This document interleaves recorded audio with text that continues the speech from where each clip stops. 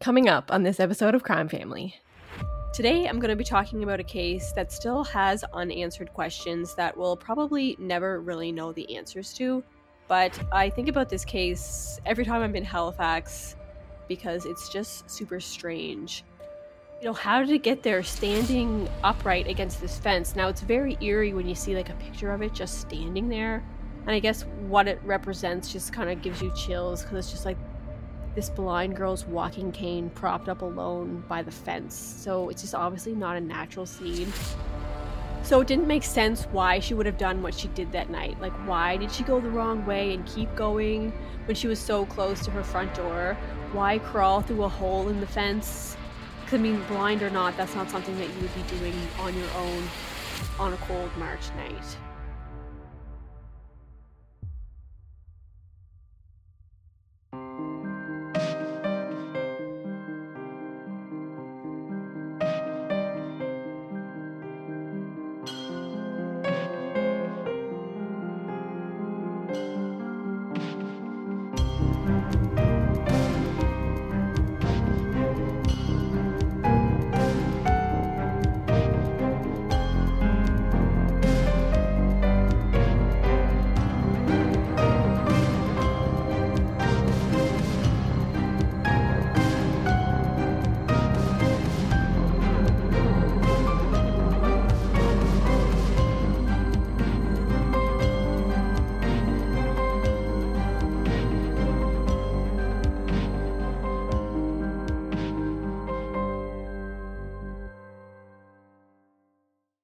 Hey everyone, welcome to Crime Family. I'm Katie and I'm here with Steph and AJ.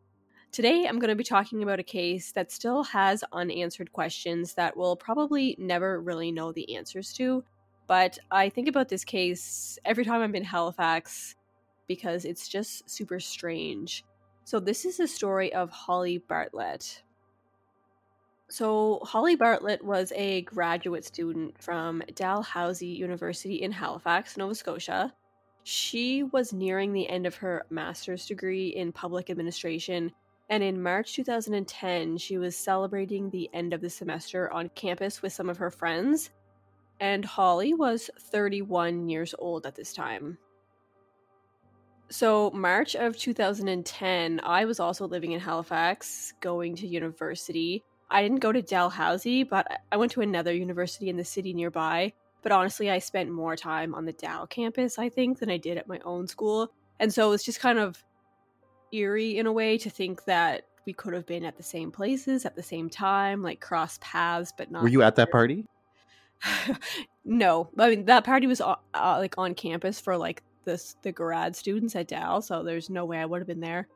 Yeah, so anyway, you're saying of the Dalhousie bar, the Greywood a lot, so I don't know, it just, you never know, we could have been at the same place at the same time before, so that's just kind of a cool connection. So a little bit about Holly. She was born on December 26th, 1978 in Halifax. She had a younger sister and an older sister, so she was the middle child. Her parents were both from Newfoundland, so they were a true maritime family. Holly was born with a disorder known as underdeveloped eyes, and so she had difficulty seeing growing up, and by the time she was 13 years old, she was legally blind, and so as an adult, she had no vision at all. So despite this hardship, she was an honors student, and she was on the dean's list at St. FX University in Antigonish, Nova Scotia, where she attended before she went to Dalhousie. So she was very social, had lots of friends, and anyone that ever said anything about her in the documentaries and the podcasts that I listened to said she was very vibrant. She just had a zest for life. So she was just that kind of person.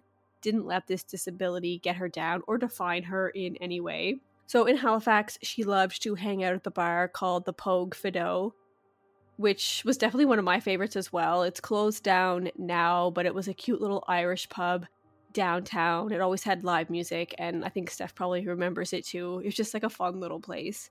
It's gone though, sadly. Yes, I love that place. I know, one of our favorites for sure. Yeah, so like you guys would have been like, yeah, because that around the same time. You said 2010, right? So that would have been like, you guys, yeah, it was like right at the, I would have been still in university partying every night. No, I'm just joking. But yeah, definitely downtown a lot. So I feel like we definitely probably were in the same place at the same time, at least one of these times. Anyway, so Holly was very outgoing, and like I said, she by no means was defined by being blind. She had learned how to swing dance, and she had gone skydiving. She owned her own condo that she bought with one of her friends, and she worked full-time for the Nova Scotia government, and she was about to graduate with a master's degree all before she was 32 years old. So she was definitely living life to the fullest. She had a very sarcastic sense of humor. Like, her condo was on the top floor of her building, which was level 13. It had a beautiful view of the Halifax harbor, which of course she couldn't enjoy, but she said that that's what sold her on the place was the view. So just kind of her sarcastic, kind of making fun of herself in a way, kind of humor. Also, the 13th floor is sketchy. I would never. I know. Freak me out. It's funny how a lot of places they skip the 13th floor and go, it'd be like 12 and then 14, but it's like the 14th floor is really the 13th. You're not fooling anybody. But yeah, it's funny, that superstition. Yeah, like most hotels don't have 13th floors. Like yeah, I know. Floor. Yeah, it's weird. Wouldn't live on the 14th floor either. No, because it's 13. Okay, so like I mentioned, this story takes place March 2010. So it's Friday, March 26th to be exact, and Holly was out celebrating. So she actually went out to the Fireside Restaurant, which is this cozy little spot. I think it was up by Spring Garden Road. I used to love that place as well. It had I've been there a few times too. Yeah, it was cozy, it was cute, it had fireplaces, super nice. Had a really chill atmosphere. That restaurant's not there anymore either, sadly. So after they had dinner at the Fireside, her and her friends went down to a liquor store where Holly buys a bottle of wine with her credit card. And this is how she always preferred to pay, was with credit card, just because she felt more secure doing it that way rather than having to have cash. Like, she had a system, she knew cash, the feel of it, what she was paying with, so it wasn't like an issue if she had cash, but just paying with credit card was just a lot easier for her and just how she preferred to pay. So after they had bought the bottle of wine, her friend gave her a $5 bill because they went like splits on the bottle of wine. It was only $10. And so she had a $5 bill in her pocket. So then they head to a friend's house for a party. And then that night was like the grad awards or something like that at the school at Dalhousie. And so that's kind of where they all ended up, was at this party on campus at Dal. So it's reported that Holly was drinking that night. And in a 6-hour time frame, she had about 6 drinks, which isn't a ton of drinks when you think about it, really. But Holly was only 4'11", so she was super tiny. Her friends say that she stopped drinking alcohol and switched to water near the end of the night. So she still had enough sense about her to know that she was at her limit and she needed to slow down. And so she probably was drunk when she decided to leave. But it wasn't like she had never been drunk before. It's not like she couldn't handle herself. So it wasn't like she was stumbling and people were worried for her. After all of the festivities, one of Holly's friends walked her out to a cab. And knowing that she was very independent, she felt that she would be fine on her own.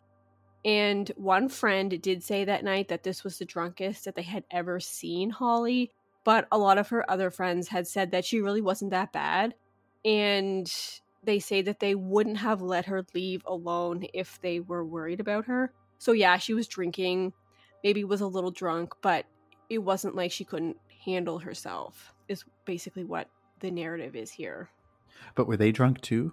I mean, they probably don't have good recollection if they were all super drunk too. Yeah, I don't know how drunk they were. I mean, yeah, when you're just a big like group of drunk people, you just probably don't have the best judgment. But I mean, yeah, and like being drunk is super subjective because I mean, she was very small. She had 6 drinks in 6 hours, but it depends on her metabolism, how much she had eaten before that, you know, kind of like her body type, her tolerance, to figure out how drunk she actually was.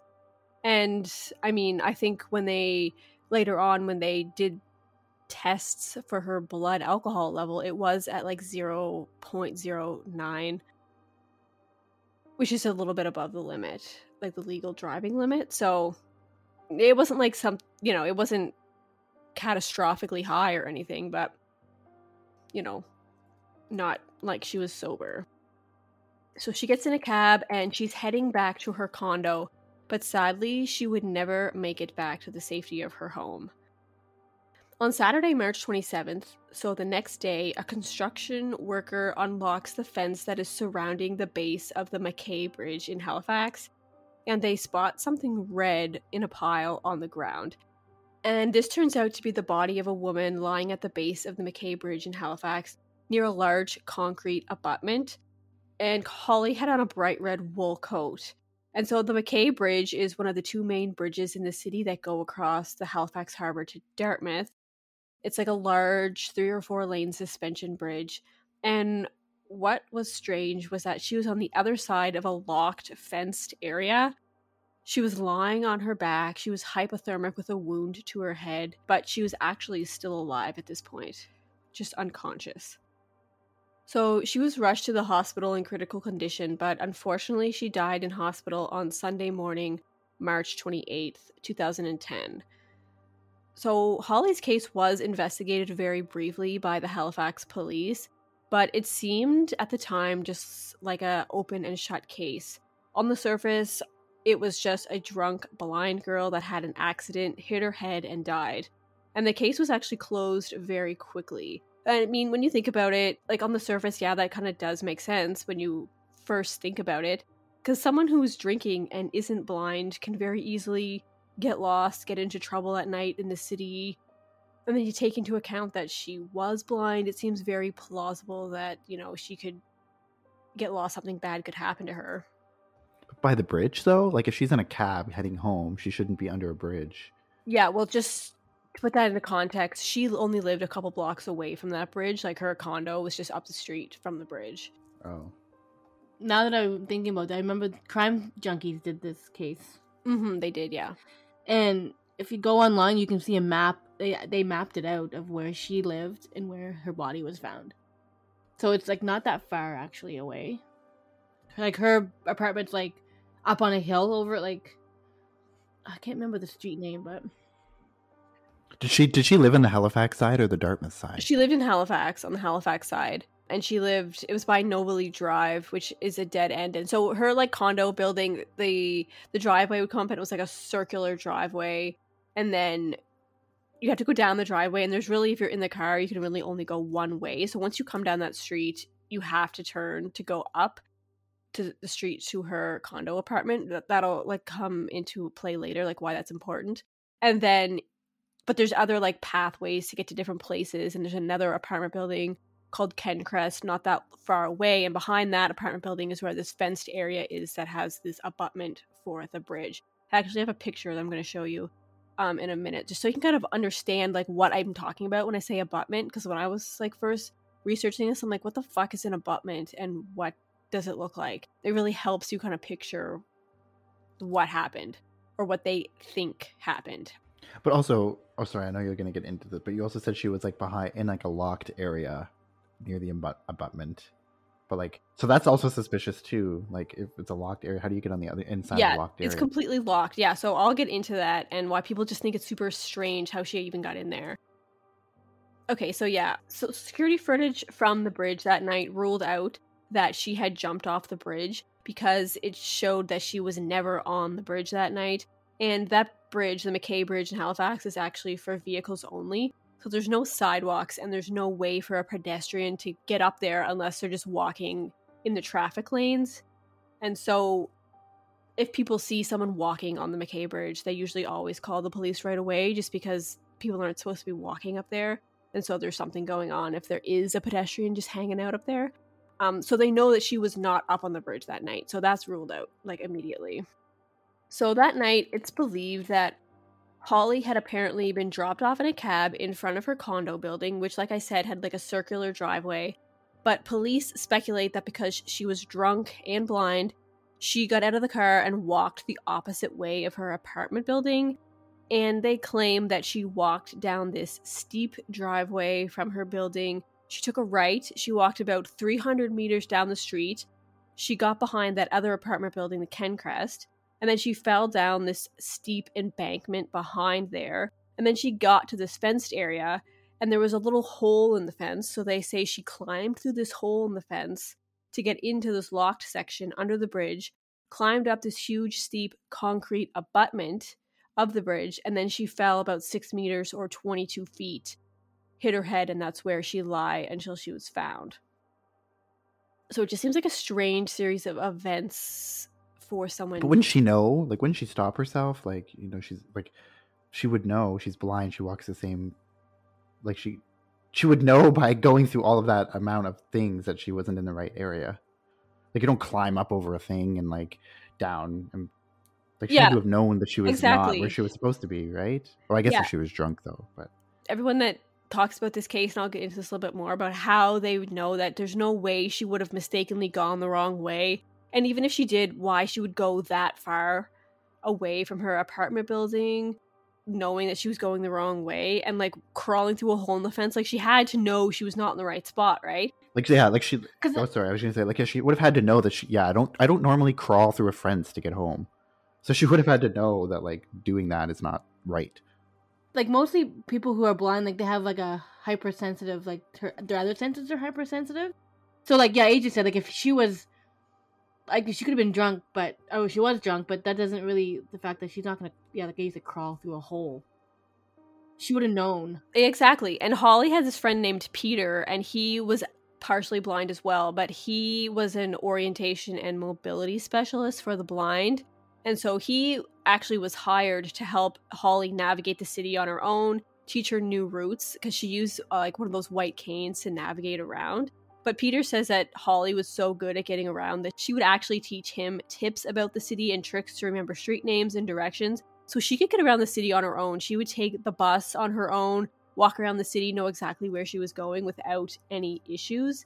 So, I mean, even though she was blind, she still was very aware of where she was at all times in the city. And I was gonna say, like, okay, maybe if she was drunk, like, you might think, okay, if you're drunk, your judgment's not right. But also, you said 0.09%. It's like not very much at all. Like, you said slightly over the legal limit, which is 0.08, but like 0.08 is almost next to nothing, right? Like, you know, you could have one drink and like still be over that limit, because obviously that's the point, right, for the legal limit. So if she was 0.09, like, I can't imagine that you're not going to be at 0.09. You're not going to be like that drunk that you're going to like go through all that and not know, especially even if she was smaller, like you said, and like metabolism and stuff. But I still don't think like 0.09, that's like 2 drinks. I know you said she had 6, but like, I just feel like, yeah, but 6 in a span of 6 hours. That's like a drink an hour. So I mean, I like when I be drinking, I have like a beer and you wait a whole hour before another one. You're not even hardly going to feel it, I feel. So I guess it depends what she was drinking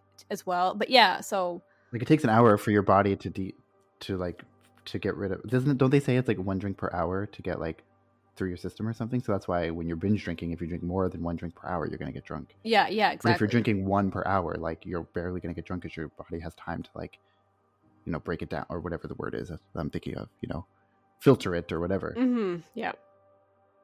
But I think it's 0.09 though. Like, I feel like that means like you're almost not drunk at all. Well, the legal limit is 0.08. Obviously it depends on like your metabolism and stuff, but 0.08 is the legal limit. That's the point, is that it's barely nothing. You could have half a drink and hit that, because obviously you shouldn't drive at all. So they make the legal limit really low. So 0.09 is almost like, that's not going to be intoxication level, I feel. Like, over the legal limit of like legally to drive, but like it's still probably not drunk. To me, it wouldn't be anyway, like 0.09. I don't know. You know what I'm trying to say? 6 drinks though, like I feel like that's a lot. I mean, in 6 hours. Like I said, like over hour, like 1 per hour. But that's still a lot though. Like if I have like, well, this is because I'm older now, but if I have like 2 drinks in 2 hours, I'm still like feeling it. So I feel like 6 drinks in 6 hours, you're gonna be drunk enough, but she would have been over 0.9 then if she was, I feel. And we could, I don't know, argue about this. Yeah, but also, but then I was thinking too. Sorry, just one other thing I want to say is too. I guess it makes sense because you said that when they found her the next morning, she was still alive. So technically, by that point, when they did the test, it would have been 0.09 because her body's like still breaking it down in that time span. That's true. She still had all those hours to continue to break it down, so it would have been a little bit higher.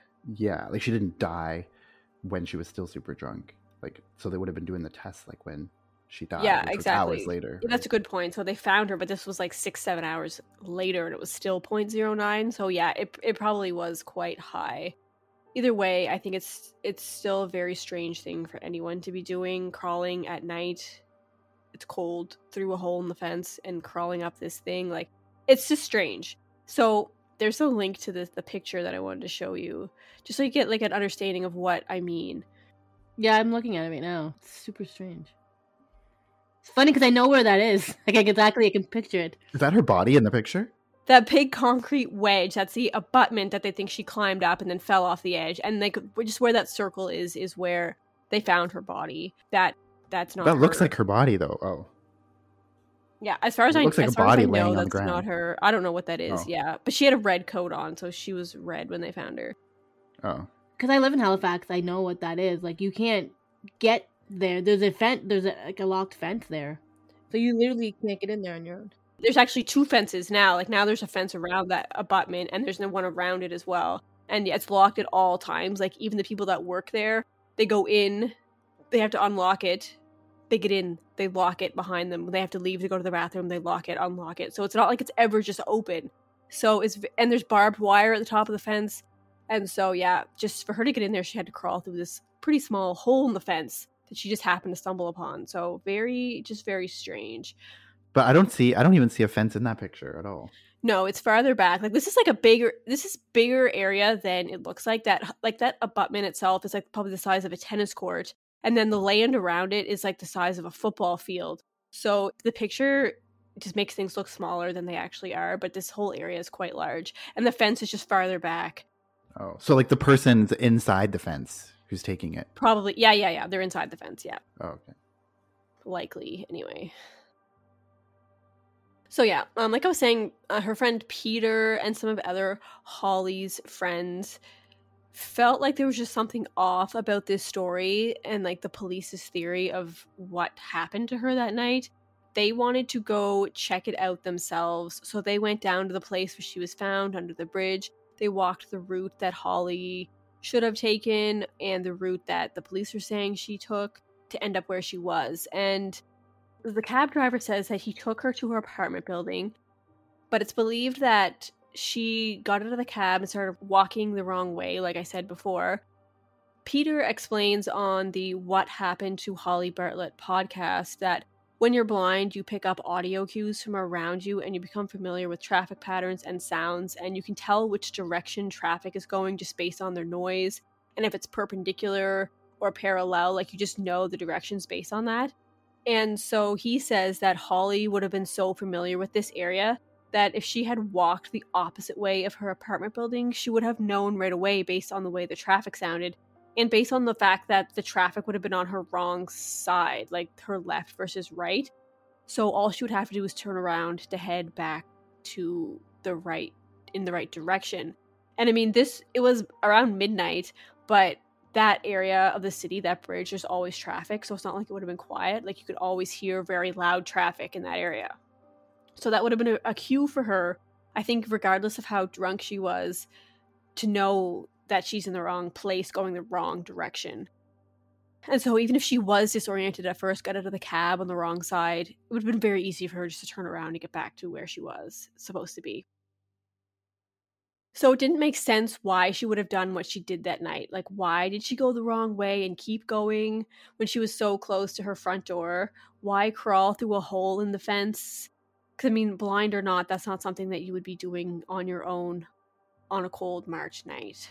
Peter early on knew just something was up with the police's theory. And Peter's father, Brian, he actually worked as a homicide investigator in the Canadian military and later as a private investigator. And so he was on his son's side and even headed up a little task force that Peter and some of Holly's friends started called Justice for Holly to look into the investigation themselves, as police had closed the case so quickly.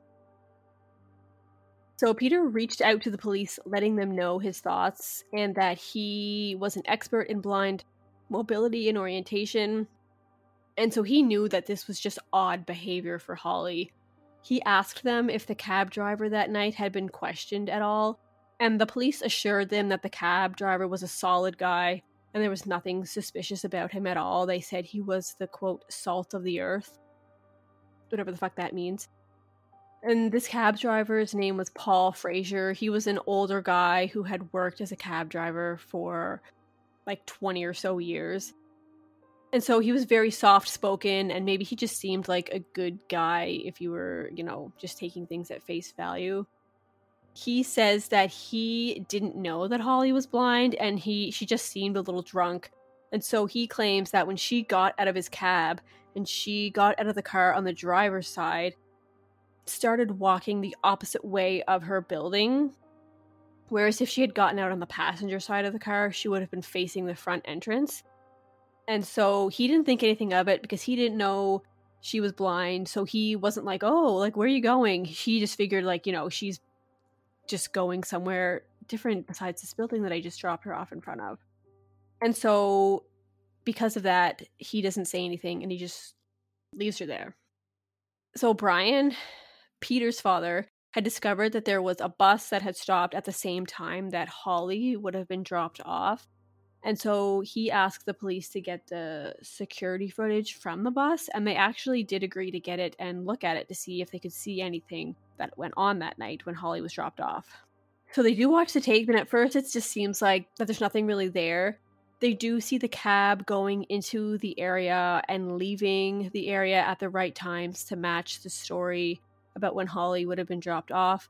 But then they keep watching, and they see something that they weren't really expecting. The cab driver who had dropped Holly off, he was still in the footage. He didn't leave the area of Holly's apartment right away, but he hung around a little bit. They see his car down the road from Holly's apartment, which was very close to that locked fenced area of the abutment where Holly was found. And I guess they see him kind of heading back up towards her building. So like I said, this area was set up so there was a dead end. And the road actually only went one way. So in this particular spot in the footage, there's only one way he could have been going, and that would have been back up towards Holly's building. And so the police track down Paul Frazier again, and they question him about this. And they had to press him a little bit harder and tell him that they have footage of him, going back to that apartment, the area of where her apartment was that night.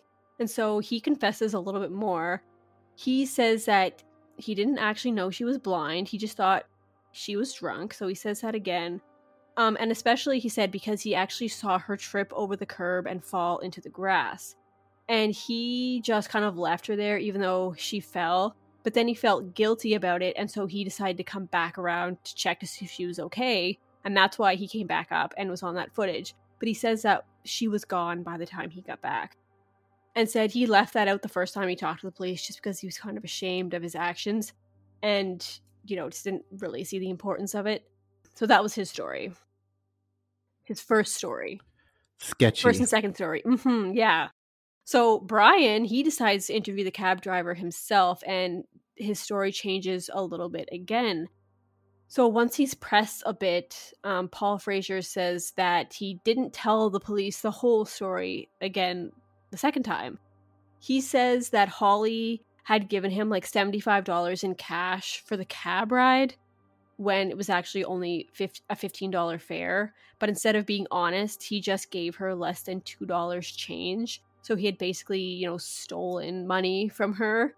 And he didn't admit that before because he was ashamed that he had done that. Now, people bring this up a lot because they say, well, Holly never had cash. She didn't like carrying cash. She always wanted to pay with credit card. So they're thinking that just isn't right, his story. But I mean, why would you make that up, that you ripped off a blind girl while she was drunk in your cab, if it wasn't true?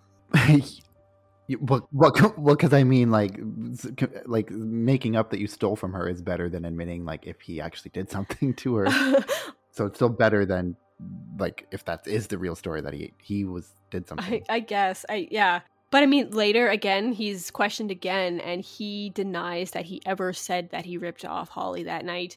And so he denies that he ever did that. He denies he ever said it. So he has a few versions of his story that just don't add up. A little bit different details every time he tells it. So just going back to the money part, like, couldn't it be like she had money that night or cash on her that night because she was at a bar and drinking? Like, she might have just taken cash out. It's easier to pay maybe at a bar with cash. You can tip easier. Like, this was probably, Yeah. this is 2010. This was before, like, debit machines would have like the tip option on it, probably, right? Yeah, I don't know. know. I don't remember, but I mean, definitely for sure, I don't think it's unreasonable to think that she could have had cash on her. And I guess there's certain ways that blind people, they carry their cash, like they fold different denomination bills in different ways so that they can just put their like hand in their wallet and they just feel the way the bill is and they just know what bills they are.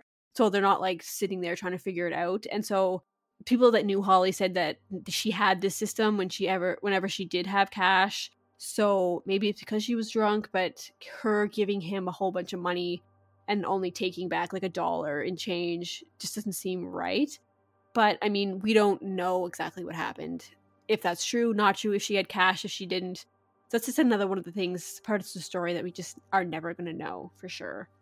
I was going to say, like, I don't think I've ever remember myself paying, like, with a debit or credit card in a cab. I think I always used to pay cash. Oh my God. I remember back in the day, yeah, like cabs would, and of course, they wouldn't tell you until it was ready to pay, like, oh, I can't take a card and you don't have cash. Yeah. It was super annoying. Yeah, for whatever reason, they were super late to get machines in their cars. Yeah, and then they would say, oh, well, I can drive you to a bank or an ATM to get money out. And then, of course, it would be more. Like, you would pay more because... They would fucking drive you to the bank, sit there, wait for you, and then take you back, and you got to pay for the whole thing. It's like, thanks. Yeah. Yeah, and they're just like, yeah. I remember back in the day when you called a cab, you specifically said, oh, do you have debit? And they would say, oh, yeah, we have debit. But then you get in the cab and you're ready to pay. They're like, oh, sorry, we don't have debit. It's like... Yeah, exactly. Or my machine's down. And apparently, like, this comes up in this documentary and stuff as well in the podcast. Cab drivers prefer cash because then they don't have to claim the full amount and they don't have to pay taxes on the full amount. Whereas if they're paid by card, there's no getting around that. So it's like they make a little bit more money on cash, but it's just super annoying and inconvenient for everybody else involved. I'm surprised the cab even came and picked her up. Usually, don't the cabs just go AWOL? I don't know. Oh my God. I just remember the cabs in Halifax was always such a shit show. Yeah. I mean, you had to call like 3 hours before you planned on leaving just to get through, basically. And yeah, especially like on a Friday or Saturday night. Like you had to call like 3 hours in advance if you wanted to go anywhere. We used to walk. Although I guess it's easier on a Friday though, because like there probably would be cabs just around. Like, we barely ever took cabs unless it was cold outside. Like we would. Oh yeah, definitely. We like walked the whole city just so we didn't have to take a cab. Another thing that comes up and is seen as suspicious is that Holly, like I said, she walked around with a walking cane that she always took with her, and that was not found with Holly when they found her. Her family knew that there was no way that she would have gone out without it, as it was an essential part of how she navigated the city. And police had searched the area. They had not found it in the surrounding area. They even brought canine search dogs out to specifically look for this cane, and they could not find it. So that day that they found Holly, they did 4 searches with 4 different officers, and 2 of those searches had the canine dogs with them, and they were unsuccessful finding her cane. But that same day that Holly died, after police had packed up and removed all their yellow tape from the scene, the cane was found propped up, standing upright against a fence behind that apartment building in the same area by the bridge, but on the other side of the fence where Holly was discovered. So it was on this steep slope, but it was just found by some people looking around in the area. And so the big question is here, how did police miss this cane when they were specifically out there looking for it when just some random person was able to spot it? And, how did it get there standing upright against this fence? Now, it's very eerie when you see like a picture of it just standing there. And I guess what it represents just kind of gives you chills because it's just like this blind girl's walking cane propped up alone by the fence. So it's just obviously not a natural scene. And that's something that people can't get over. It's like, how did they miss this cane? And people are thinking, well, did they miss it? Was it just not there? And then someone put it there later. So it's just very strange. And so in the What Happened to Holly Bartlett podcast, they talk about it and they bring in a former police officer named Tom, who's now a private investigator, to investigate with them. And they look at the place where the cane was left. And he says it seems like someone deliberately placed the cane where it was after the police had left the area that day. But I'm thinking, like, why? If that was me and I had done something and I had her cane, like, I would dispose of it just so that it would never be found. Like, I wouldn't creep back in later to, like, put it back at the crime scene. Like, it's just a super weird thing to do. And also, if that is what happened, like, who put it there and why? Like, it's just a very strange detail. Like the cab driver, he said he didn't know she was blind, but if she had her, like, that cane walking stick, like, in the cab with her, and he would have seen that, like, then wouldn't he have known she was blind? Like, it's, it's a very, particular looking type of, cane that, is used by people who are blind. So, like, for him to say he wouldn't know that she was blind when she had that with her, if she had it with her, then that's also kind of weird. Yeah, he said he did not see that cane. She didn't have it with her. She did have a big purse with her that she kept it in because it was one of those ones that you could, like, collapsible, that got really small, that you could put in a bag. So maybe she just didn't take it out while she was with him, but he says he never saw that cane, and so he just never knew she was blind. So I still don't know if his story is, truthful. But she had it at the bar, you said? She had it at the bar, right? I mean, I don't know for sure if she had it, but it's like something that she would just take with her everywhere. Like, she couldn't get around as easy without it, so there's no reason why she would not have taken it. Like, she would have always have it everywhere. Maybe in the cab she would have folded it up, put it in her purse, kind of thing. But yeah. I'm like, that was gonna be my next question, if she took it with her to the bar. But because I don't know how they work, but like in a bar it's like super crowded. I think it'd be hard to use one of those cane. Yeah, she might not have had it like inside the bar, but maybe walking different places while she was outside, she might have had it. But yeah, she probably just had it in like a pocket in her backpack or her purse where she could just grab it easily when she needed it. And so I don't know why he wouldn't have seen it if she had it. So there's some other theories that come up in a little bit, just maybe that kind of explain it. But anyway, just definitely a weird thing. Another strange thing is that Holly's phone and wallet were found on the ground by the entrance of her building. So the question is, why did her stuff make it there, but she didn't?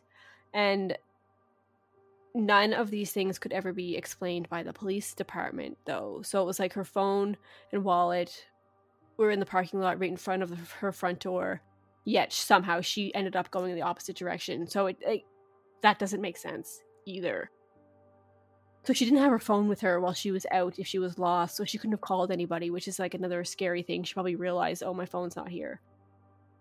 Holly's autopsy revealed that she had died of a head injury due to blunt force trauma, and the medical examiner who did the autopsy knew that the police thought that she had died from an accident and that she had fallen, and so that that medical examiner did say that her head injury was consistent with a fall. And years later, the investigative team that did this podcast, they brought this evidence to another forensic examiner just to get a second opinion. And this time they redacted all of Holly's information and they retracted like the manner of death that was previously determined, just to kind of get like an unbiased opinion starting fresh to see what this medical examiner would say without knowing all the facts, like of who it was, and that the police thought she had fallen. And they kind of came to the same conclusion, saying that it was blunt force trauma and that it was consistent with a fall. Like, that could have been, not necessarily that it was a fall, but a fall could have made those injuries. So it kind of just seems like, yeah, maybe that is what happened. She fell, hit her head. So that's not really disputed. A few years go by, and now it's 2014, and the Halifax police actually agreed to have an outside agency review the case to see if they had missed anything or just to get another set of eyes on their investigation, because they were getting a lot of pressure from the public because they had closed the case so quickly. They thought it was an accident when other people were kind of thinking that maybe something else was going on here. And so a police agency from Quebec came in to look into the investigation that the Halifax police had done. And what they concluded is that the way that the Halifax police handled the case was inadequate. So the Quebec City Police noted that Halifax police should have started canvassing for witnesses right away, but they actually didn't interview people in the neighborhood until 4 months later. And even when they did, they only talked to about 6 people. They also say that police should have looked on Holly's computer and into her social media accounts right away, like within hours of opening the case, just to kind of get a sense of who she was and who she knew. But they didn't do that until 4 years later for some reason. And further, the police say that they should have consulted with other people from the CNIB, which is the Canadian National Institute for the Blind, which Peter and Holly were both members of, just to kind of get a better understanding of how blind people navigate and how consuming alcohol can affect this ability, because the police going into this, really didn't have any idea what it was like to be blind, and they just kind of assumed that Holly, was just this poor, drunk, blind girl, when really they really did underestimate her. Like in the notes, the police had a note that said they had to find and talk to Holly's full-time caregiver, because they just assumed that she would need one. But Holly didn't have a full-time caregiver. She didn't have a caregiver at all. Like, she lived on her own, basically. She had a roommate, but she owned her own condo, and she could navigate herself. So it was very much like, oh, this definitely happened to her because she was blind. And they really didn't understand her situation. And so the Quebec City Police was like, well, they should have looked into that further to kind of understand her life better. Yeah, like, she's like blind. She's not bedridden. Why would she need a caregiver? Yeah. I mean, I guess apparently, like, Holly would have someone that would come to her house and take her to get to go grocery shopping once a week, but that was like all the help she got, basically. So, I mean, I just think they really didn't take the time to understand Holly's life. And they just figured she got lost and disoriented very quickly because she was blind. And then that's just what happened to her because she was blind that night. So even after they look into this investigation themselves, the Quebec City Police stated that they too, even though they figured that their investigation was inadequate, they say that they actually would have come to the same conclusion that Holly's death, that it was an accident. So even though the investigation wasn't thorough, they were saying, I guess even if it was, they probably would have said it was an accident as well. So there was nothing to reopen the case. They didn't change the outcome of it, but I guess that's just kind of what they found. That was kind of the end of all investigations for another few years, until it was looked into again in 2018. And this is when the docuseries and the podcast that I've been talking about, What Happened to Holly Bartlett, starts to be created. And this is where they have that PI that I mentioned, Tom Martin. He was a former Halifax police detective. He had been on the force for many years, and they brought him in to do this, separate investigation into Holly's case in 2018. So going back to that abutment, so the What Happened to Holly Bartlett podcast, that crew, they went out there with Tom to kind of wrap their heads around why and how she would have been out there. They try to climb up that abutment themselves, and it's so steep that they have to crawl on their hands and knees to get to the top. And they bring up some good points, like if Holly was on her hands and knees crawling up that abutment, when she got to the end, she would have felt the edge, so she would have been able to stop herself before she went over. And if she did walk up, she could have just stepped off the edge, I guess, but it was so steep and difficult to get up. Like, why would she make that effort to get all the way up there? They conclude that it's hard to believe that Holly would have mistaken that for an actual pathway or a way out of wherever she was. Like, her friend Peter says that she would have known she was under the traffic and that going up wasn't going to get her anywhere. So just her going up there doesn't make any sense anyway. And there's no way she could have thought that getting up there would get her to the top of the bridge even. Like, she knew her surroundings better than that. Also, when they examined the clothing that she was wearing that night, they didn't find any traces of the cement or the powdery substance that you would expect if you were crawling up this, rough concrete surface. They didn't find any of that on the knees of her jeans or anywhere on her jeans or her boots, which were black. They said that they would expect that the toes of her boots would be all scuffed up from her crawling up on her hands and knees, but they weren't. And the palms of her hands weren't even scratched up. So, I mean, if you're crawling on your palms up this steep, rough surface, you'd think they'd be cut, but they didn't have any evidence that her hands were scraped up at all. But the back of her hands actually had scrapes and kind of looked like defensive wounds, maybe. And they said that she had other bruises on her arms. She had bruises on her butt. Her legs were bruised. Some reports say she had a broken leg. Some say she had broken ribs. And they say like her mouth and her face were injured as well, as if she had been hit really hard in the face. And some believe that maybe she had fallen on her face when she fell, and that's where the internal injuries came from that led to her death. So that blunt force trauma could have been on her face that caused her to be unconscious. So that's kind of like all the information that they have kind of wrapped up in this case. So before I tell you the conclusion of the PI Tom after his investigation in 2018, like, what are your guys' thoughts or theories about what happened to Holly that night? I want to say, like, obviously she met with some type of foul play, because just the way you're describing it, and her being blind, there's no way she would have, like, she couldn't just crawl in there by herself and go up that abutment and fall down, like, by herself, because she, like, I feel like obviously something happened to her, and I feel like kind of maybe it could be the cab driver, because he was probably the last person to see her alive. So that's just my speculation, but obviously something more sinister happened than her just doing it herself.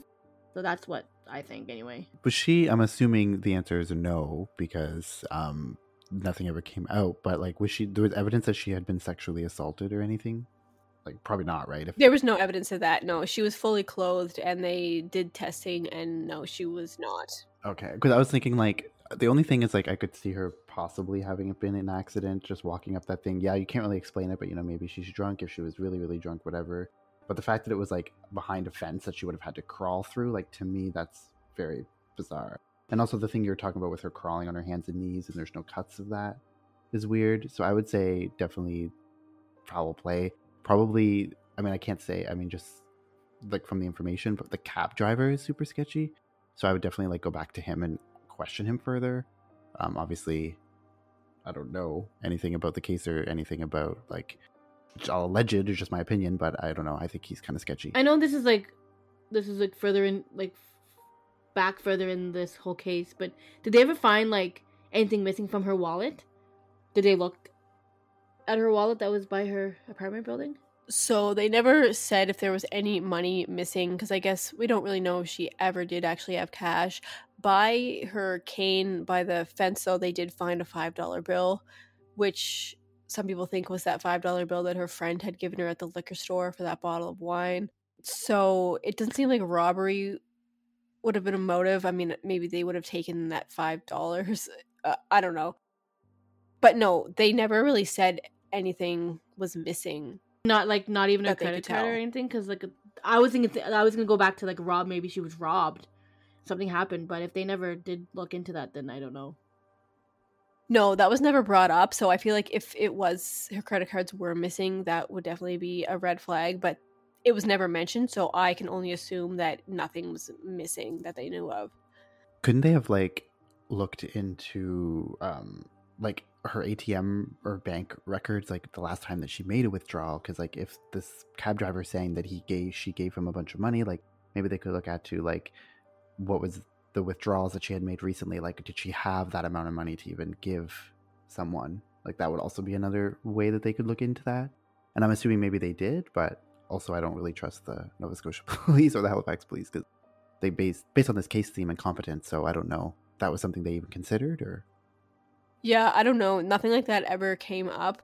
I feel like most people don't put a lot of importance on the fact that whether she had cash or not, because they just don't think that it's, like, a huge part of what happened. So I don't know. It's never come up in anything that I've seen about them looking into her banking records. Because like I said, the police closed it pretty easily. Like her mother said that the case was closed before they even had a memorial service for her. So it was very open and shut. It was very much like, this girl was blind, drunk, had an accident, we are done. And so they probably didn't have time to look into it because the case was already closed by the time they even thought about it. Tom says that after looking at all the evidence and speaking with people, re-examining the scene and everything, he actually comes to the same conclusion that the police are correct in saying that her death was an accident. However, he doesn't think that it happened in the way that they said it did. So his theory is much more detailed, and it's actually more acceptable to the family because, like, they didn't necessarily think that Holly was murdered or that someone had done something to her necessarily. They somewhat agreed that this could have been an accident, but they just didn't understand how it happened. Like, they just didn't agree with the police's theory that she tried to climb up that abutment and fell. Like, that just didn't make sense to them, and so they were just looking for more probable answers, a better explanation of what happened that night. And so Tom was kind of able to provide them with his theory that kind of appeased them a little bit more and kind of made more sense to them, even though the same conclusion was that it was an accident that night. So Tom's theory goes like this. Okay, so he thinks that night, before they get to Holly's apartment, Holly tells the cab driver that she needs to pay the fare with credit card.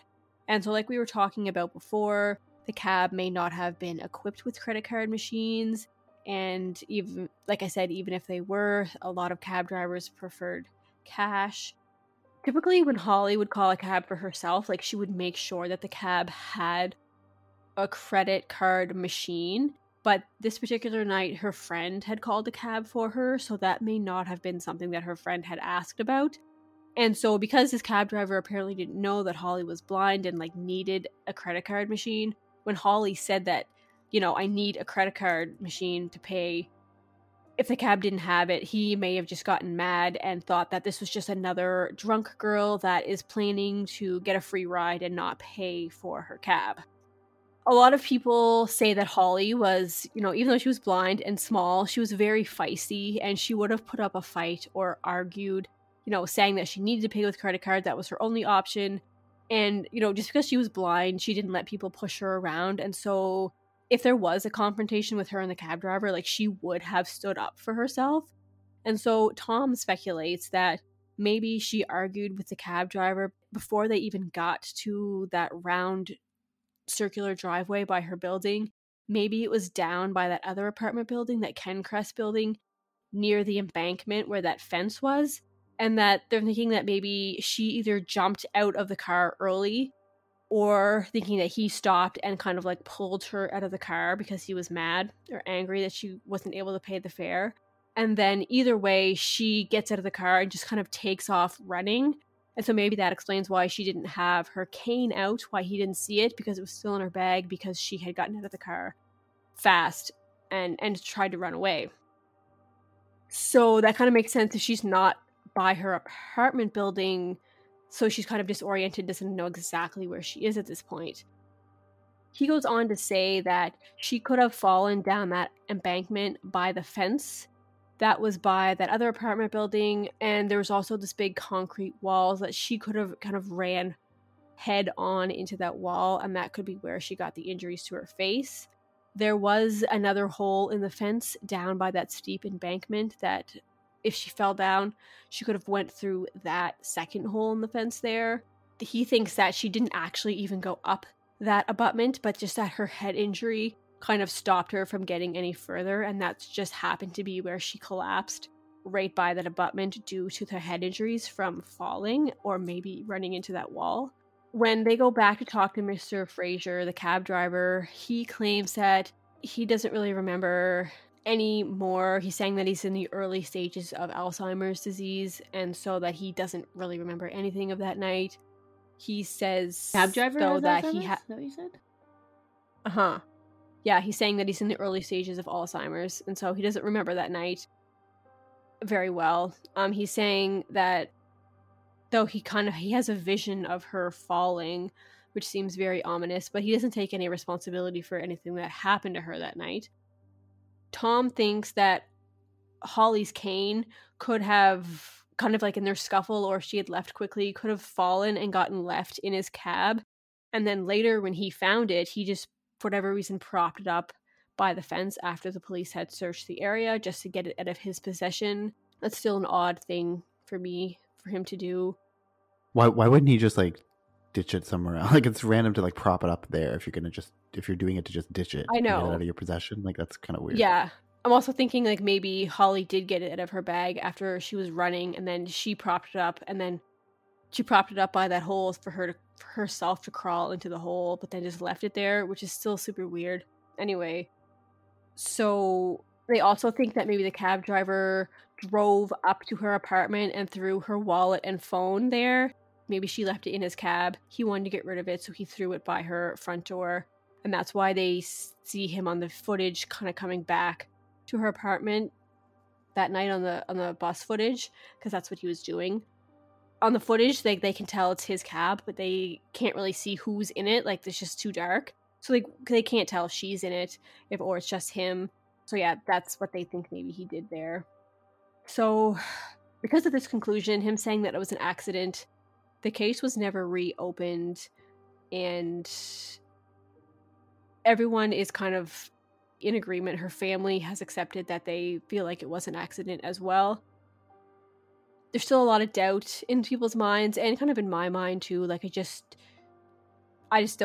don't know exactly what happened. If the cab driver like was seeing what was happening, knew that she had fallen, had hurt herself, and like just didn't do anything about it, or if he just did drive away and not try and help her, if he did know she was blind or not, like we don't actually know. But yeah, just kind of thinking what was going through her head. She must have been scared. She was, disoriented. She didn't have her phone and cold. And then ultimately, that's kind of how she died alone out there. So that's Holly's story. Super sad, super mysterious. Any final thoughts?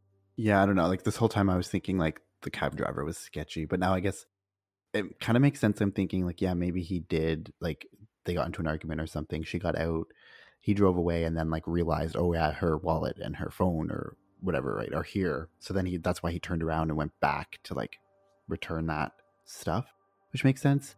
I mean, and also too, like you said, there was no evidence of sexual assault, or doesn't look like she was robbed or anything like that. So I couldn't just imagine why there would be foul play. Like why someone would kill her. There's no motive. You know what I mean? Like, wasn't like a sexual motive or like financial. So it's just like would be random if someone did do something. So maybe the fact that it was an accident seems plausible. But yeah, I don't know. I guess I would lean towards that too. I mean, he's the PI. He did the investigation, so that's kind of his final conclusion.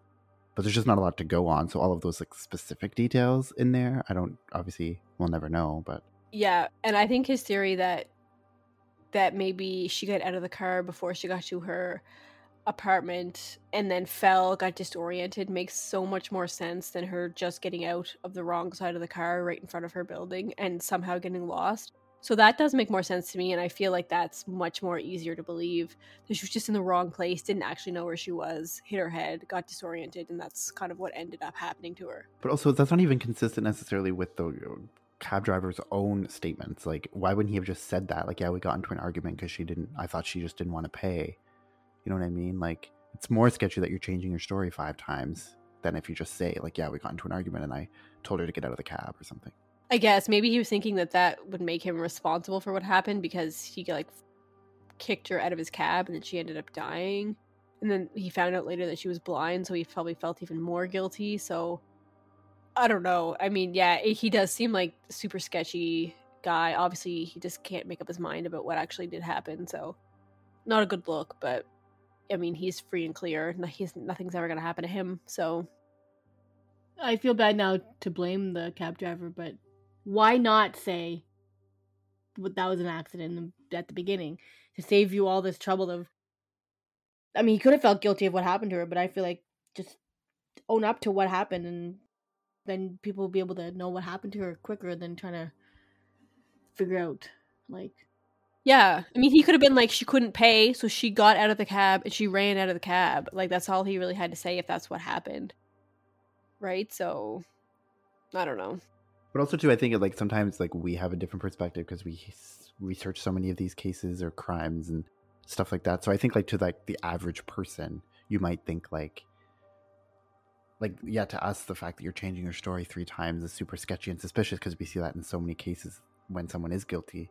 But like to him, he might have thought like, oh, the truth is could be more damning, like that I got into a fight with her, or like that you know what I mean? Like, so that's why he thought, like, he's not thinking about it necessarily that far ahead of like, well, you know what I mean? Like he might just think like, oh, if I tell the truth, and it seems like, you know, yeah, like you said, he might think that he's responsible because something happened to her after that.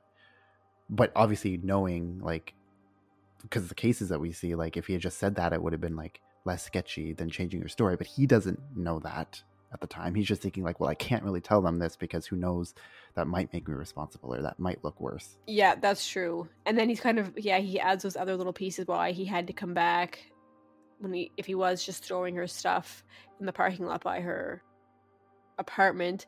You know, he had to make up the story that he had to go back and check on her just because he feels like that's better than him telling them that he kicked this drunk blonde girl out of the cab before she got home. Like that's probably a worse look he feels than what the story that he made up. So yeah, I guess it kind of makes sense. Yeah. Well, like if the police come to you and they say we're investigating, you know, this case, like the death of her or whatever, and then yeah, he's just thinking like, oh shit, like I can't tell them that I kicked her out of my cab and I was the last one who saw her or whatever, like this specific circumstance, so I'm just going to tell them all these other stories, when, like, you know, to the average person you might not be thinking, but that like, could get you the more way in that trouble, we would though, think like, about it. lying to the But police. he might not know that. He might just think like, well, yeah, but he doesn't necessarily, I mean, the average person should know that it's not going to end up well, but like I feel like maybe he just panicked and thought like, well, I can't say like anything close to what happened of like we got into a fight, I'm just going to say like I dropped her off, and like who knows. And then like maybe like when they confronted him or questioned him further, then he panicked again and changed it, which makes him more sketchy than if he just was upfront about it at the beginning. But just because he was not upfront about it doesn't mean that he is hiding necessarily that he did something to her. Just that he was scared and panicked. I don't know. Yeah, exactly. So I mean, I think we can all agree that he actually didn't physically do anything to harm her, but maybe just his actions weren't, you know, the best that night and kind of led to some unfortunate circumstances. But it's not like he did anything purposefully. And I mean, even if he did see something happen to her, if he saw her fall down that embankment or something and him not helping her, I mean, that's not a crime really, to not help someone that needs help, I guess. So yeah, it's just unfortunate. Didn't we have this conversation before? Like, remember, like we had that way back. I feel like I remember that. Episodes, yeah. Mm-hmm. Yeah, like if somebody's like falling off a bridge and you don't help them, are you then guilty and be charged? I'm assuming yes. Like if you didn't physically push them off the bridge, but you just don't help them up. I mean, I would say you're not responsible because what are you going to put your own self in danger to help somebody else? I guess I would say that's not a crime. Yeah, I'm with Katie. I don't think it is a crime unless you cause it. Yeah. But in this case, the cab driver wouldn't be putting himself in danger if, like, he saw her fall down an embankment, like, and not going back. Like, that's not putting himself in danger. He could just go down the embankment. I mean, I guess maybe. I don't know. But I mean, even him. But I guess it's not really a charge. I don't know. Yeah, I guess it's still not illegal if he sees her in distress and doesn't do anything. I mean, it's not her responsibility to look after her. So. Yes, yeah, it just makes him a shitty person. Yeah, I guess once she gets out of the cab, he's not her responsibility anymore. So regardless of what happens, it's not his responsibility. But I mean, yeah, a good person, you know, might have done it differently, but that's just who he was. Or at the very least, like, call 911 and say, like, this woman I just got out of my cab just fell down a large embankment. Can you go see what's up, you know? Well, yeah, and you'd think if she did run away from his car, like if she whipped out her cane, he definitely would have seen that she was blind. And maybe just by the way she was running and like maybe hit that wall, like he would have known she couldn't see properly, right? So you'd think he'd be like, oh shit, like maybe I should help her because it's obvious now that she's blind. Because I mean, it's not like she would have ran straight if she didn't know where she was. So I just feel like it's hard for me to believe that after all of that, he still didn't know until the police told him that she was blind.